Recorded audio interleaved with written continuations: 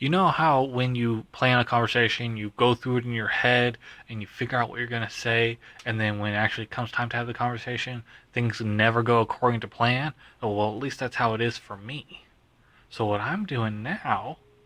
since nothing goes according to the way I think it's going to, I start thinking of all the bad scenarios of how the conversation could go or what could happen, and then I know none of those are going to happen because I already made a plan for it.